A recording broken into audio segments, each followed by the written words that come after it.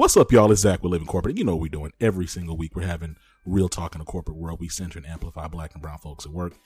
We're just having, authentic conversations. And who do we talk to? We talk to all kinds of folks, right? Like some weeks we might have Jay Prince on. I mean, that one time he scared the mess out of me. He probably won't come back. And then we had the CEO of SurveyMonkey on. And then we'll have an elected official on, or two or three. And then we'll have couple of activists on, right? Shout out to Ray McKesson, shout out to Zelly, shout out to Charles Preston, shout out to who else we have on, authors, right? So shout out to Feminista Jones, Howard Bryant. We'll have educators on, professors. Shout out to Caitlin Rosenthal, Dr. Robert D'Angelo, shout out to Dr. Courtney McClooney, Dr. Aaron Thomas, Dr. Tima Okun, and we've also had like political commentators on, right? So we've had Dr. Jason Johnson on. So what's up? Dr. Johnson, what's up? Listen, man, hit me back. I definitely want to have you back. You know what I'm saying? I appreciate you. I feel like we had a really good conversation. And, we're continuing forward. We're continuing to have these conversations. We continue to live in in this world, right? And so, Living Corporate is not necessarily like a politics media network. Like, we really center and amplify Black and brown experiences at work. But it would be intellectually and emotionally inauthentic to say that politics don't impact Black and brown people at work. And so I'm really excited about the guest we have today. Founder of Black Women Views Media, Recy Colbert. Recy, what's going on? How you doing? Hey, Zach, I'm good. How are you? Thanks for having me on your show. Yo, thank you for being on. I'm going to be honest with you. So I'm kind of like, I'm in this media space, and, we've been around for 2.5 years. We've had like a lot of dope people on, and I still get kind of starstruck. So like when you followed me on Twitter, I was like, what's this? I was shocked. I was shook up. Oh, you're too kind. No. I love your work. I check you out on Roland Martin's, on his show. And I've always appreciated your takes. Recently you've had to set Michael Harriot straight a couple times on these Twitter streets. I'm blocked now, so I don't know what he's talking about. I'm always ruffling somebody's feathers. No. It's all good. I mean, look, it's needed. I think this is no shade to Michael Harriot. Like I love both of y'all. Like I'm not even trying to play it in the middle. Like I really enjoy y'all both. I think honestly, I've always enjoyed Michael Harriot's threads and his content, and I've never actually looked at him with a critical eye before I looked at your tweets though. And I was like, well, maybe I should challenge this. And it really kind of brings me to like my first thing I want to talk about, which is not ignoring and really centering the perspectives of Black women in all spaces, including the political space. I'd love to hear more about, your journey as a political commentator and how Black Women Views Media got started. Yeah. So, for me, Black Women Views Media started as what I saw was this space that was missing for Black women to be unapologetically multifaceted. So many times there are these litmus tests for, this is a woke litmus test, this is a intelligence litmus test, and things of that nature. And I just felt like there should be a space for Black women that can be anything at any given time. I like Love and Hip Hop. I like Basketball Wives. I love, Real Housewives of Atlanta and Potomac, but I also like The Readout and Rachel Maddow, and I'm a political junkie. And so I cuss a lot. I curse like a sailor, so it's like one of those things where I'm like, absolutely refuse to be boxed in by anybody's notion of what Black womanhood is, what respectability is, what intelligence is. And so I said, well, if I lead with my voice, people that are attracted to that, people that gravitate towards that will come. And people that don't like it don't care. But that was kind of the impetus of me creating Black Women Views, was just saying, hey, there's a space for a woman like me, a woman that aren't, super on their high horse about everything, and so that's really where I wanted to come in. And I'm really happy that I created it at a time. I actually created it, I want to say, I don't remember now. I think I want to say 2018 is when I first started it. And I started off primarily on Instagram. And so I was really, really, pushing the midterms and things of that nature. And I'm really happy that I started it then, because it gave me a chance to really kind of come into my voice on the social media landscape before I even got to Twitter. And, I felt like during the presidential primary, especially, I felt let down by a lot of Black influencers or, intelligentsia and these political pundits that many of us, including myself, have come to kind of revere as, thought leaders for our community. And I just felt like they switched up, or their energy wasn't consistent with what we had been seeing with them for years, in particular as it relates to Senator Kamala Harris. And so that's where I really was like, wait a second, something ain't adding up here. And that's where that critical part came in, where I was like, listen, I'm going to be, brutally honest about things that I don't like, things that just seem off to me, things that seem inconsistent. But I'm also going to be unapologetic and fiercely devoted to amplifying Senator Kamala Harris and fighting for a Black woman, because she deserved it. And I think now people are starting to see it now that she's, everybody loves a winner, but you got to have people to help you get to that space where you're winning. And not a lot of people are willing to step out. And so I'm glad that I came along in that space. There's a part of me that will always be disappointed that there was that much space for somebody like me, who was very small account. Right. I think I had like 200 something followers on Twitter when I started, really going hard for Kamala. I had more people on Instagram, but now I'm at 70,000 followers on Twitter. And the only reason for that is because other people left that space wide open. So that's where we are today. I'm on Roland Martin Unfiltered on Thursdays. And I do a couple other little things here and there too. First of all, thank you for your courage, right? And I think, your story and the work that you're doing right now follows the meta narrative of Black women having to carry and support every doggone body, because in saving themselves, they end up saving us. So thank you. Thank you for your labor. And shout out to Roland Martin as well. Now Roland's going to hear this, hopefully. And, listen, Reese, when you see Roland, you let him know that I've been emailing him, okay? A couple other people, and I'm not going to name drop who the other people are who've been trying to get Roland to hit me back. But just, please let him know I'm looking for him. You know what I'm saying? I got love for him. I'm trying to get him, trying to hang out with him. Anyway, this is not about Roland. I love Roland. I love Roland too. This is not about Roland. This is about you. And I having this conversation right now. Now look, but can I say though, shout out to Roland, because I make a joke that I'm like the loudmouth Black girl on Twitter, and not a lot of people know me to be like kind of like an expert on Kamala. I do politics outside of just talking about Kamala. Sure. But he really was the first one to really step up and give me a chance outside of my own platform, which I was fine with, to be clear, with having my own platform. Of course. But I appreciate that he really took a chance on me. And really believed in my voice. And I've been on Roland now for going on 10 months straight. Every Thursday I've been on Roland Martin. So shout out to Roland. Yo, shout out to Roland. No, I'm serious. That's the thing I like more than his political acumen.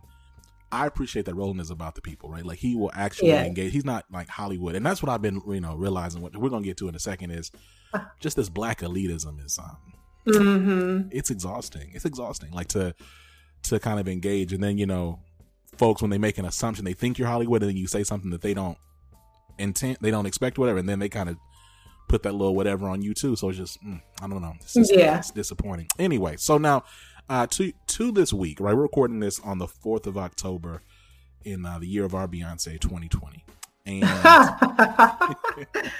and Trump has, as the news reports say, he got the Rona, right? Mm-hmm. I'm trying to figure out.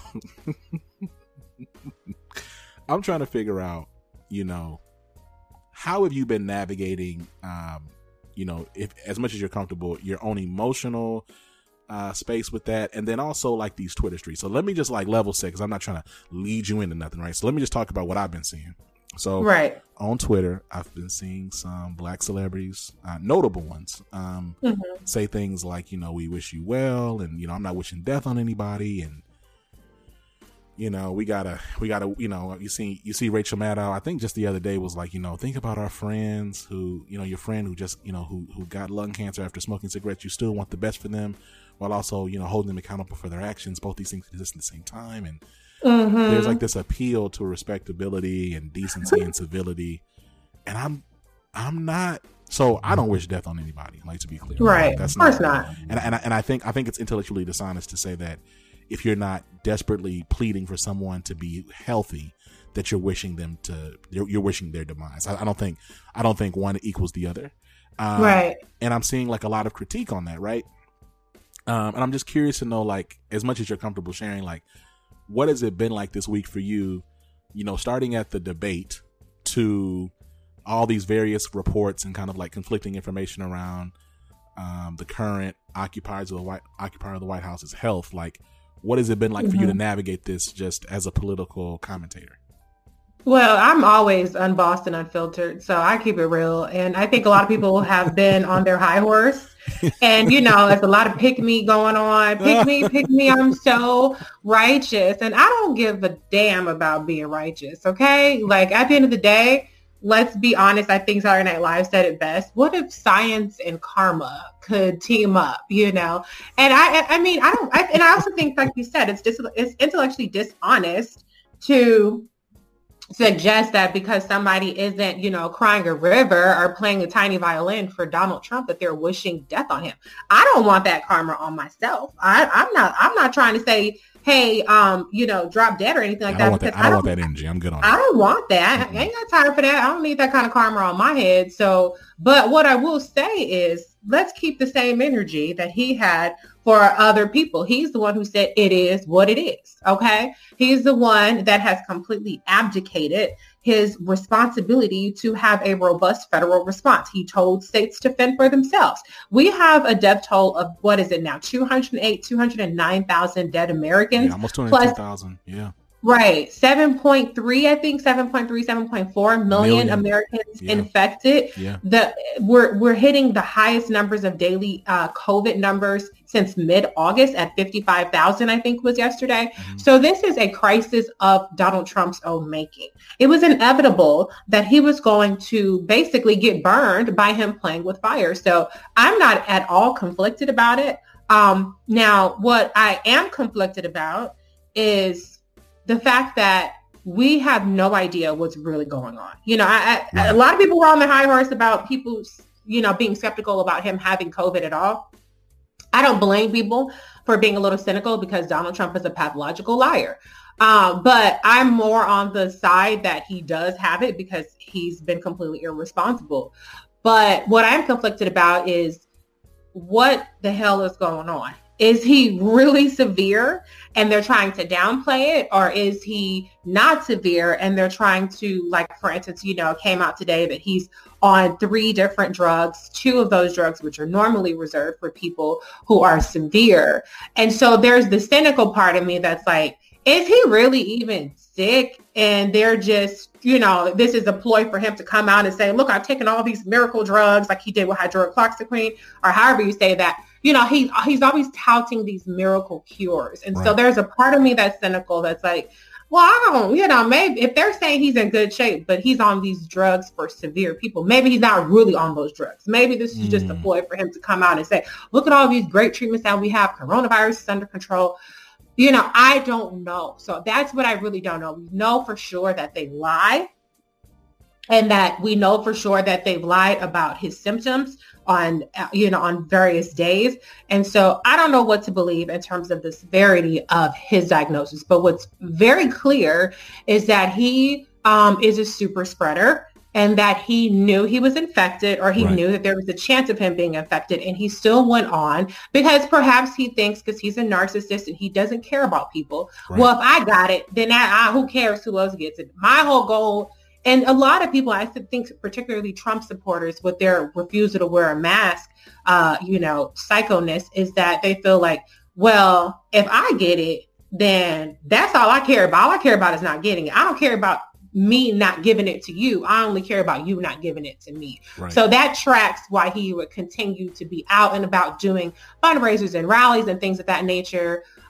So, you know, I just think, but I think it's insane that we're in a political landscape where the White House is having an outbreak. You don't see this whole all hands on deck, everybody wear masks, you know, let's do contact tracing, let's do mass quarantining. They're just going on like it's almost business as normal with not just the White House, but the Republican Party.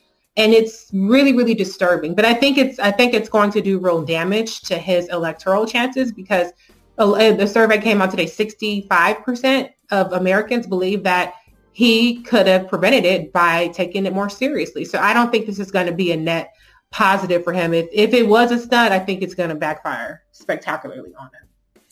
Well, and we're kind of working backwards now. You're talking about just things failing. Let's talk a little bit about this. I want to talk a little bit about the presidential debate.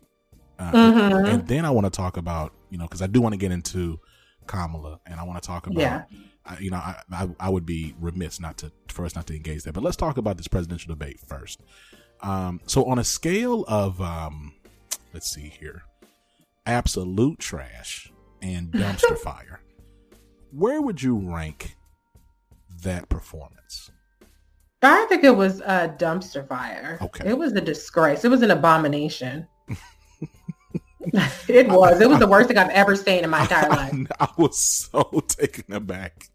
I was live tweeting. I think you were live tweeting also during the debate. And I was like, oh my gosh, like this is insane. And it would be wrong for me to say I can't believe Donald Trump would behave this way, but it was just so beyond the pale. And I think, when you talk through, I think this season, like this presidency, my wife and I talk about this a lot, is that there's a certain level of gentility that we expect the office of the presidency to have, right?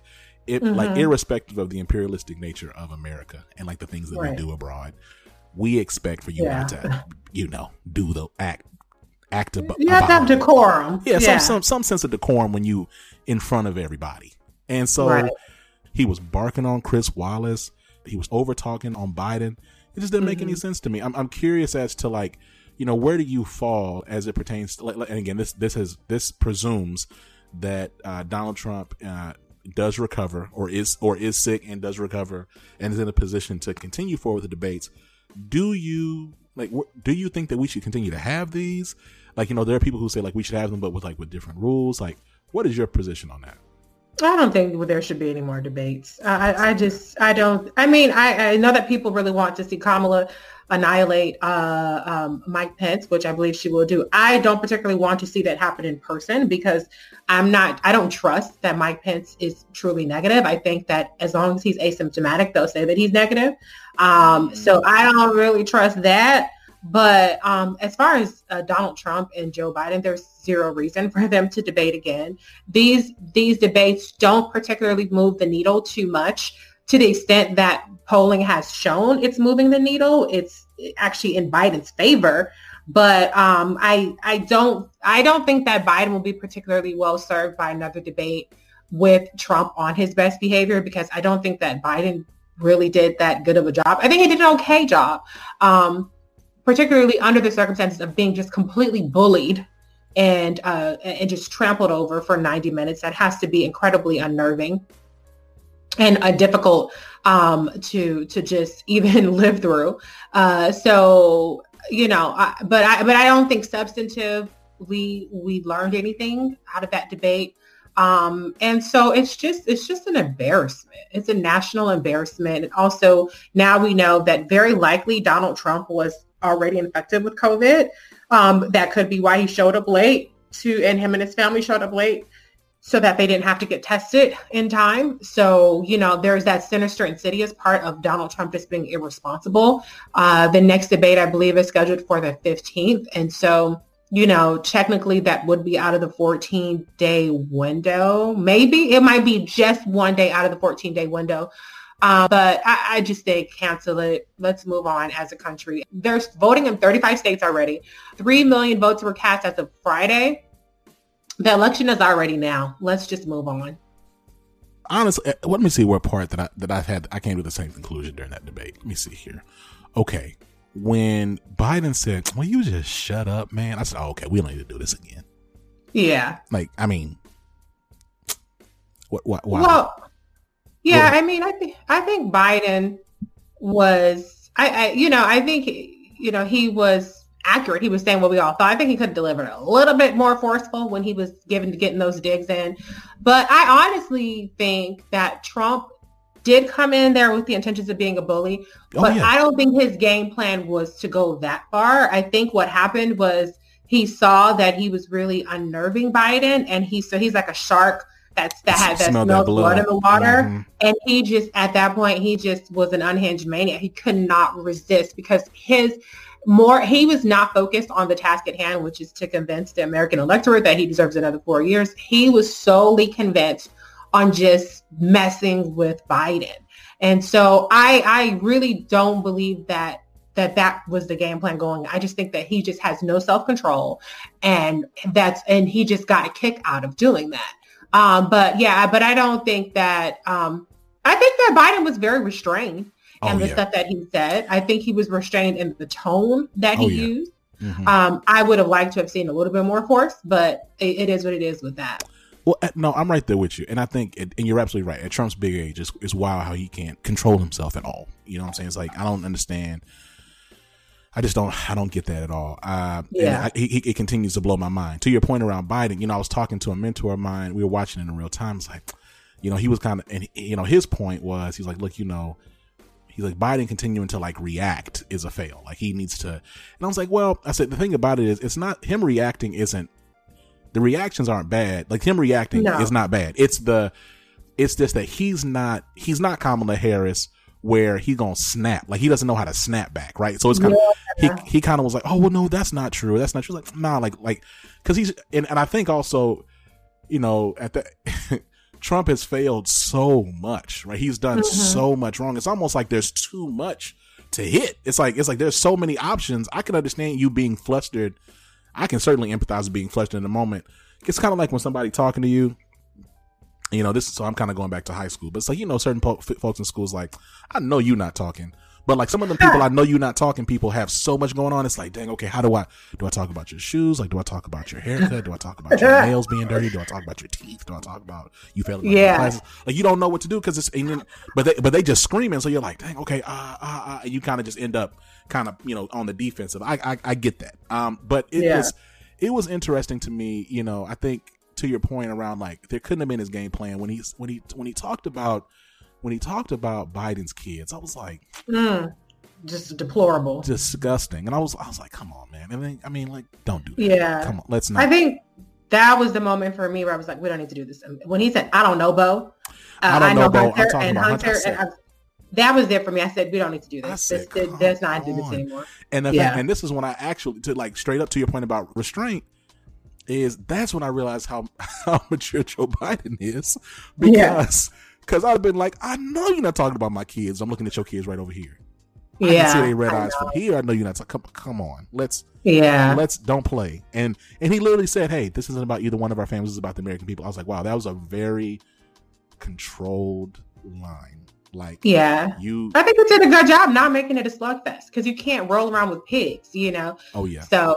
Yeah, I think he showed remarkable restraint. I just think he was more flustered, to use your word, than I think any of us would have liked to have seen. But it's understandable why he was flustered. Absolutely. I also think, to your point, like, there were some things, there were several things that he could have hit on, right? I think I tweeted about this, and a bunch of other folks commented after the fact.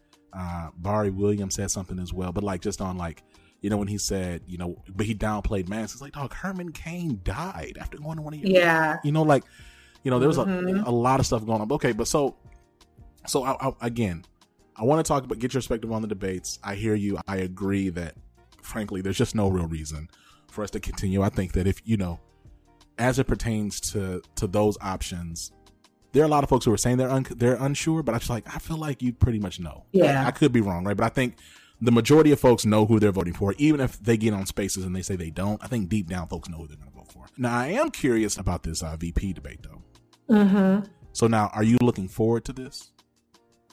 I am not, only because I'm very concerned about the health and safety of Senator Kamala Harris. Again, I do not trust the Trump administration, the Trump campaign, to follow health protocols, to be honest, about anybody. And it's not just Mike Pence who could be affected. It could literally be anybody that they send to that particular debate. I like what Jamie Harrison did yesterday in South Carolina when he brought his plexiglass. Like, come on. I respect it. I loved it. Yeah, that was gangster. So like, but let's take out the doom and gloom scenario of it being a safety risk, a COVID health risk.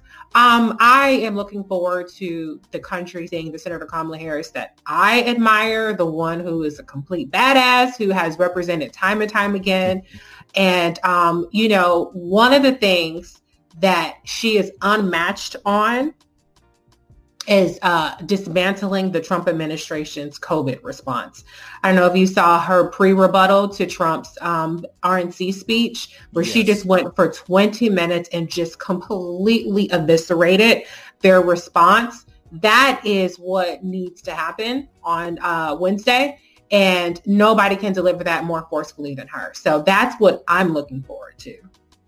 I'm right there with you. I don't know. I don't see a point in a debate being face to face. I would like to see, and again, this partially just due to, I think just human beings, their predisposition to carnage. I do want to see Kamala Harris jack up Mike Pence. I want to be clear. I want to see yeah. It.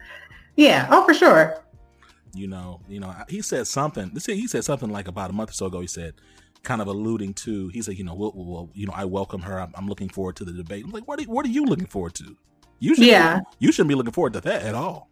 Yeah. Said something about protecting our meat. I was just like, I don't think you're not good at this part. Like, whatever this is for you, like, you're not good at the communications piece, Mike Pence. Like, you should stop this. And so, I'm curious about, what that's going to look like. And I'm curious about how she shows up.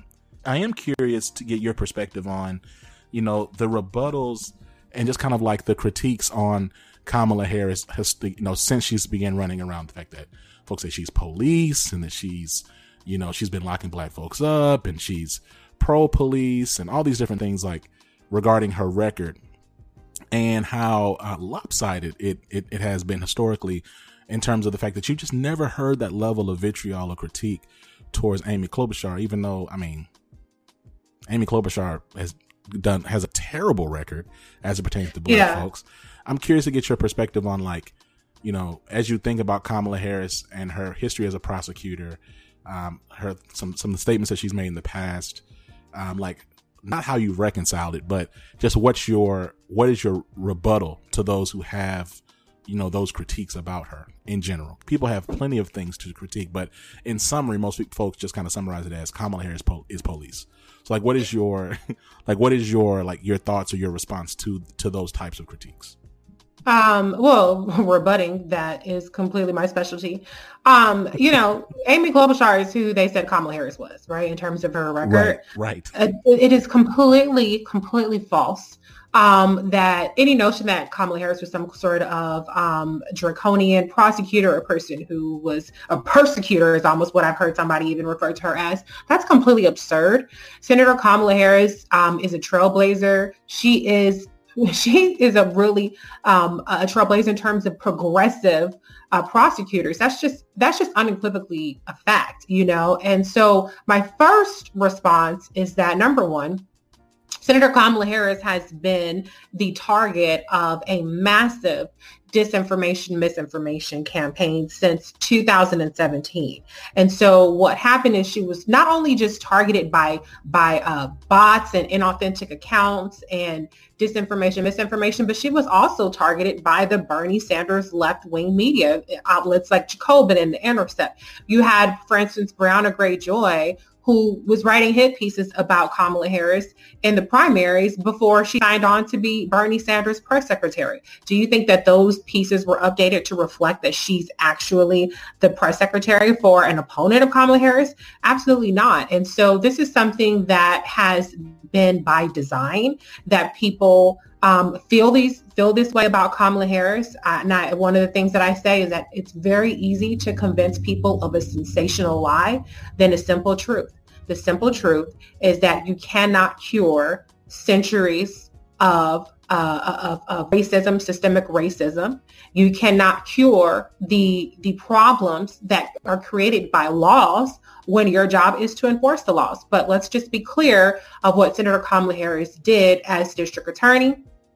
She created the first in the nation reentry program that reduced recidivism by 60% of its participants.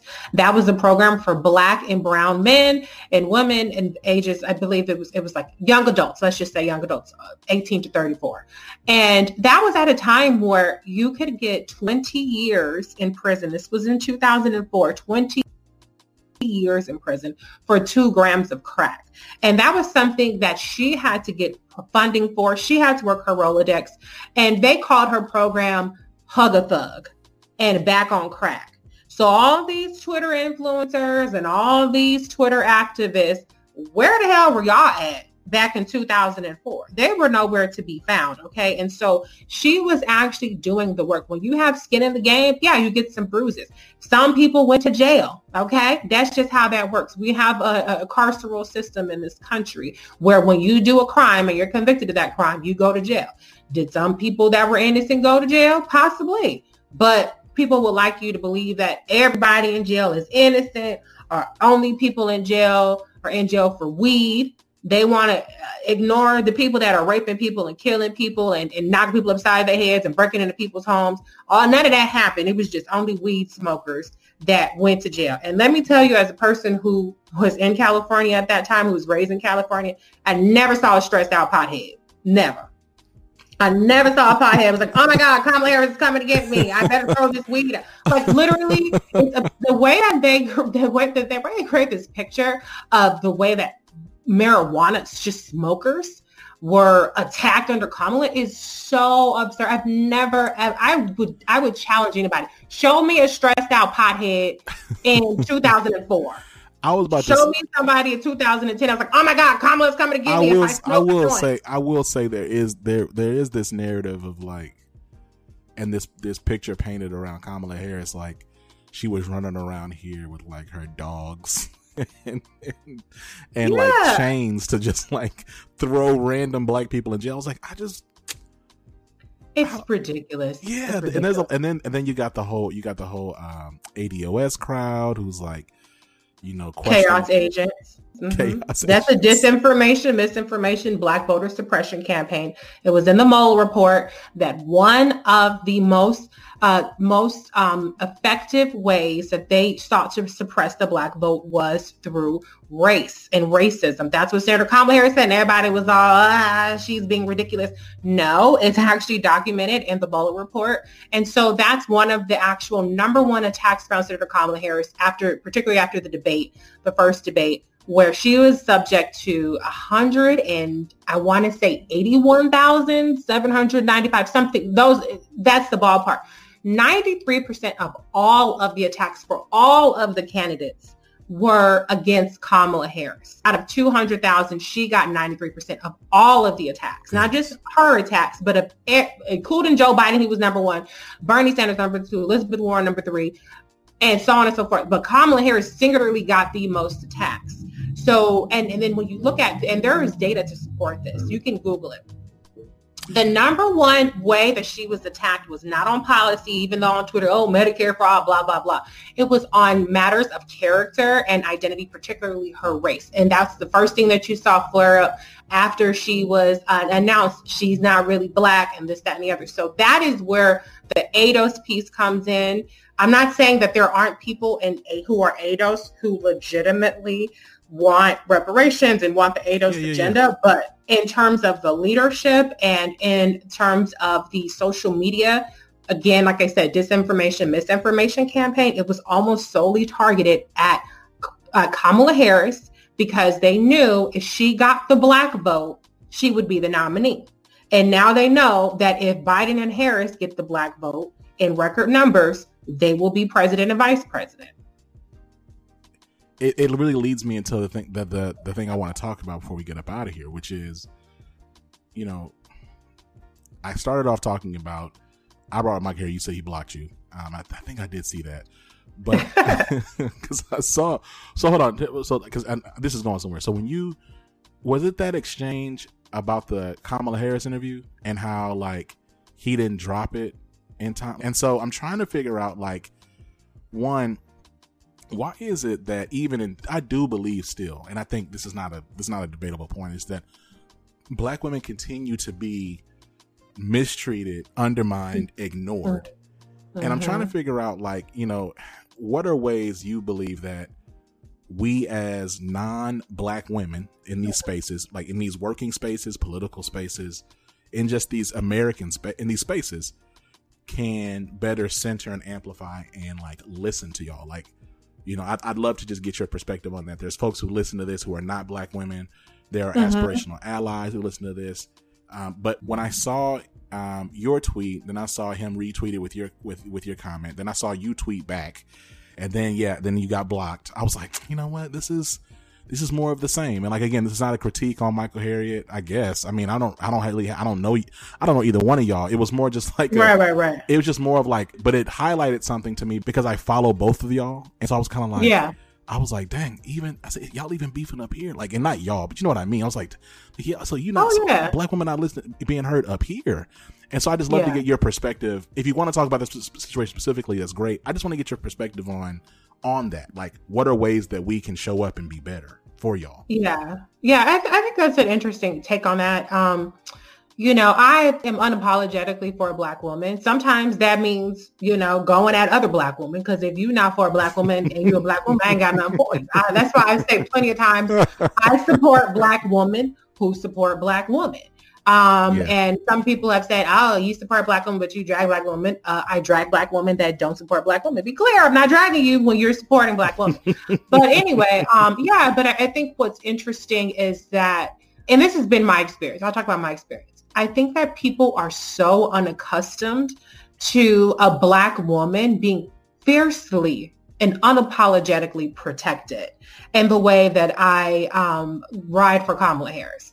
Right. And it's so foreign to them. It's not a profit-making venture for me. I don't make my money through social media at all. I've never solicited money through social media except for to get donations for Senator Kamala Harris and then now for the Biden-Harris campaign. And so I think that people are very, very, very unaccustomed to that. And so it comes across very jarring to them. And I think that's what was jarring to Michael Harriot. And I think he blocked me because somebody said, oh, you should apologize. And I said, I absolutely will not be doing that. Definitely not. Because I was accurate in what I said. I mean, he has a history of being shady towards Kamala. Okay. And so I just call it out. Listen, if you're not being shady, then you can say, you know, well, I was busy, whatever. Okay, fine. It didn't matter. It really, at that point, I didn't care. I mean, Chadwick Boseman had died, for Christ's sake. So I didn't even care what the hell my parents were talking about. So he was the one who was still upset about it. I moved on. But I think that I would say check yourself. You know, don't be so jarred by a Black woman or anybody protecting another Black woman. That is just something that people are not used to. And I think that creates a discomfort for people. And so that's one. Number two, you know, just give us the same grace that you would give a white woman. Like, for instance, the grace that Elizabeth Warren was extended. Oh my gosh. Any little thing she did, everybody was all, you know, fainting and wooing and oohing and eyeing over that. I wouldn't say everybody. Let me just say the intelligentsia, the Black blue check class and things like that, which they don't like me saying that, but I don't care. But yeah, I'm just, you know, why do you have to interrogate and dismantle and disassemble everything a Black woman does? But when it comes to that white gaze, you know, oh, you just so flattered that somebody patted your little Black self on the head and told you was smart and you was important. And so that's another thing I would say. But I just think like, hey, you know, give people space. This is my thing. There is space for Michael Harriot and for me. I've never told anybody don't follow him or don't like him. A lot of people give me the feedback. I like both of y'all. Okay, that's fine. You can like both of us. We have different perspectives. Yeah. And so, you know, make space for multiple perspectives. And you don't have to agree with everything anybody says. You don't have to like everything everybody says. But, you know, if you don't, keep it moving. You know, if you do like it, or don't keep it moving. Say what you got to say and then keep it moving. But, yeah, I just think that, you know, people just need to just check themselves. That's really what it boils down to. Check yourself. Are you really walking the walk, or are you just talking the talk about you protecting Black women and you supporting a Black woman and listen Black woman and hashtag this and hashtag that, but you don't keep that same energy when somebody says something that you don't like or when somebody challenges you.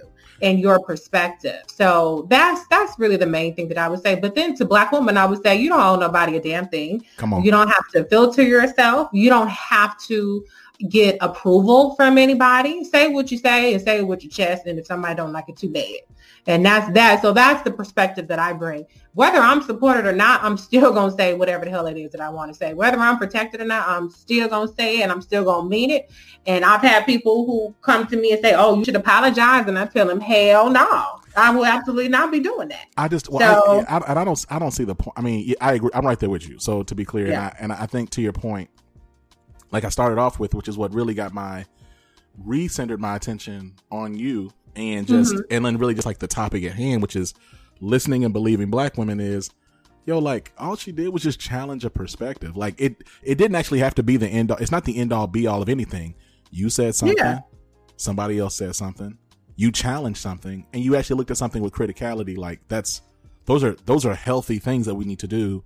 And like I said at the top of this, historically, it's been Black women who have always challenged us to look at things critically. You think about, Toni Morrison, rest in peace to the great. She got critiqued all the time because she had critiques about Black authors. Like there's no record of Toni Morrison calling like legendary Black male authors bad writers. She just simply had critiques on what they were writing about. And she's like, okay, I don't agree with that. Or I'm not writing my content centered on white gaze. Like if anything, it'll be in the periphery. We can exist outside of whiteness. Like it's okay. But like she got so much shade for that. It's top of mind for me because I just got done watching this documentary. So, but the point is, that's such a great documentary. It was phenomenal. But the point is like, man, like literally y'all push us to engage in the types of thinking that in every other space is applauded. Yet when it comes from Black women, it's a problem. Right.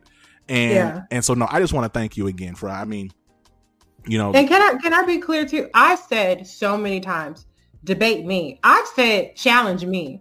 And nobody has taken me up on it, with the exception of one person who I said I will debate, for instance, Kamala Harris's criminal justice record, and she wants to debate just this one super narrow topic. And then finally she admits, oh, well, I don't know her record that much. Okay, well then there's no point in me debating you. Okay, what are we doing? Yeah, like okay, well then never mind, forget it. If you don't know, then you should have said that from the jump. Okay, well, you know what? That's the other thing is. Let me start with say this happens to Black men and women and non-binary folks as well. But and it seems especially Black women. When it comes to spaces of like specialty, non-Black women feel so empowered. It's a lot of white folks, but other non-Black women feel so empowered to like critique. Like, so it's like, we had Nicole Hannah-Jones on a little while ago, right? And we were talking about just all these dumb critiques of the 1619 Project by people who've never read a book. Okay. Right. They can't even write. Right. But they have these like super long-winded critiques about the historicity or lack of academic rigor in the work. And it's like, you're not even qualified. And I'm not saying this in a snobby way. I'm saying like, you literally don't know what you're talking about, but here you up here talking loud about how trying to shut this Black woman up.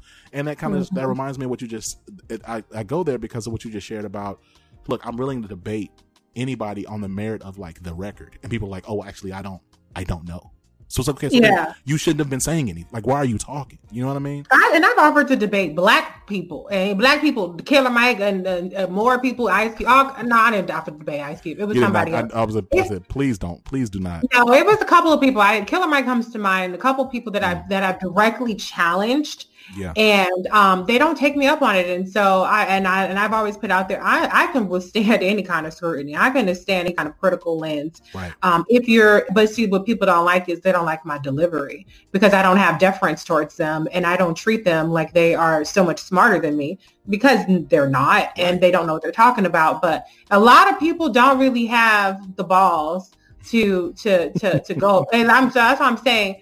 I challenge people, but I'm about that life if you want to challenge me too. It's not my fault that people haven't taken me up on it. It's funny. So I'm Living Corporate is a part of Westwood One now.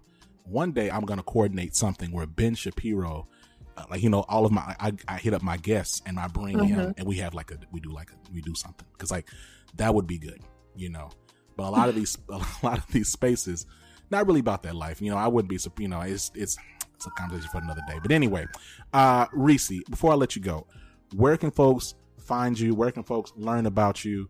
Where can folks, engage you? Well, you can go to blackwomenviews.com, and that's where all of my different social media is. I'm Black Women Views on Twitter, on Instagram, on Facebook, and on YouTube. You can also find me on Roland Martin Unfiltered every Thursday. And I'm around other than that. All right, y'all. Look, you heard it right here. Look, Black Women Views. It's going to be in the show notes. Roland Martin Unfiltered every Thursday. Make sure you check it out. Let's see here. What else before we get up out of here? Yes, look, Living Corporate. Real talk in the corporate world. We center and amplify Black and brown perspectives in the workplace by having authentic conversations with Black and brown and sometimes white. What's up? Sometimes, every now and then a couple of Buckies or White Wolves. A shout out to Marvel. Y'all know what I'm talking about. If you know, you know. We have them here too, but we're having authentic discussions, right? And it's every single week. We're all over Al Gore's internet. You just type in Living Corporate, and we will pop up, right? Living Corporate is a play off of Living Single. We're not some capitalist machine, okay? It's living single, right? So you think about Living Corporate. Sometimes you got to re-baseline, Reese, and sometimes you do it at the end because, whatever. But I want to make sure people understand that, that's when you hear the music at the top, the da-da-da-da-da-da-da. That's a sample from the Living Corporate. And, we're not that big, so Queen Latifah has not sued us yet. So we're able to keep the sample for now. Anyway, until next time, y'all, this has been Zach. You've been listening to Reese Colbert, CEO, founder of Black Women Views Media, political pundit, commentator, and regular recurring contributor on Roland Martin every Thursday. Till next time, y'all. Peace. Living Corporate is a podcast by Living Corporate LLC. Our logo was designed by David Dawkins. Our theme music was produced by Ken Brown. Additional music production by Antoine Franklin for Musical Elevation. Post-production is handled by Jeremy Jackson. Got a topic suggestion? Email us at livingcorporatepodcast@gmail.com. You can find us online on Twitter, Facebook, Instagram, and living-corporate.com. Thanks for listening. Stay tuned.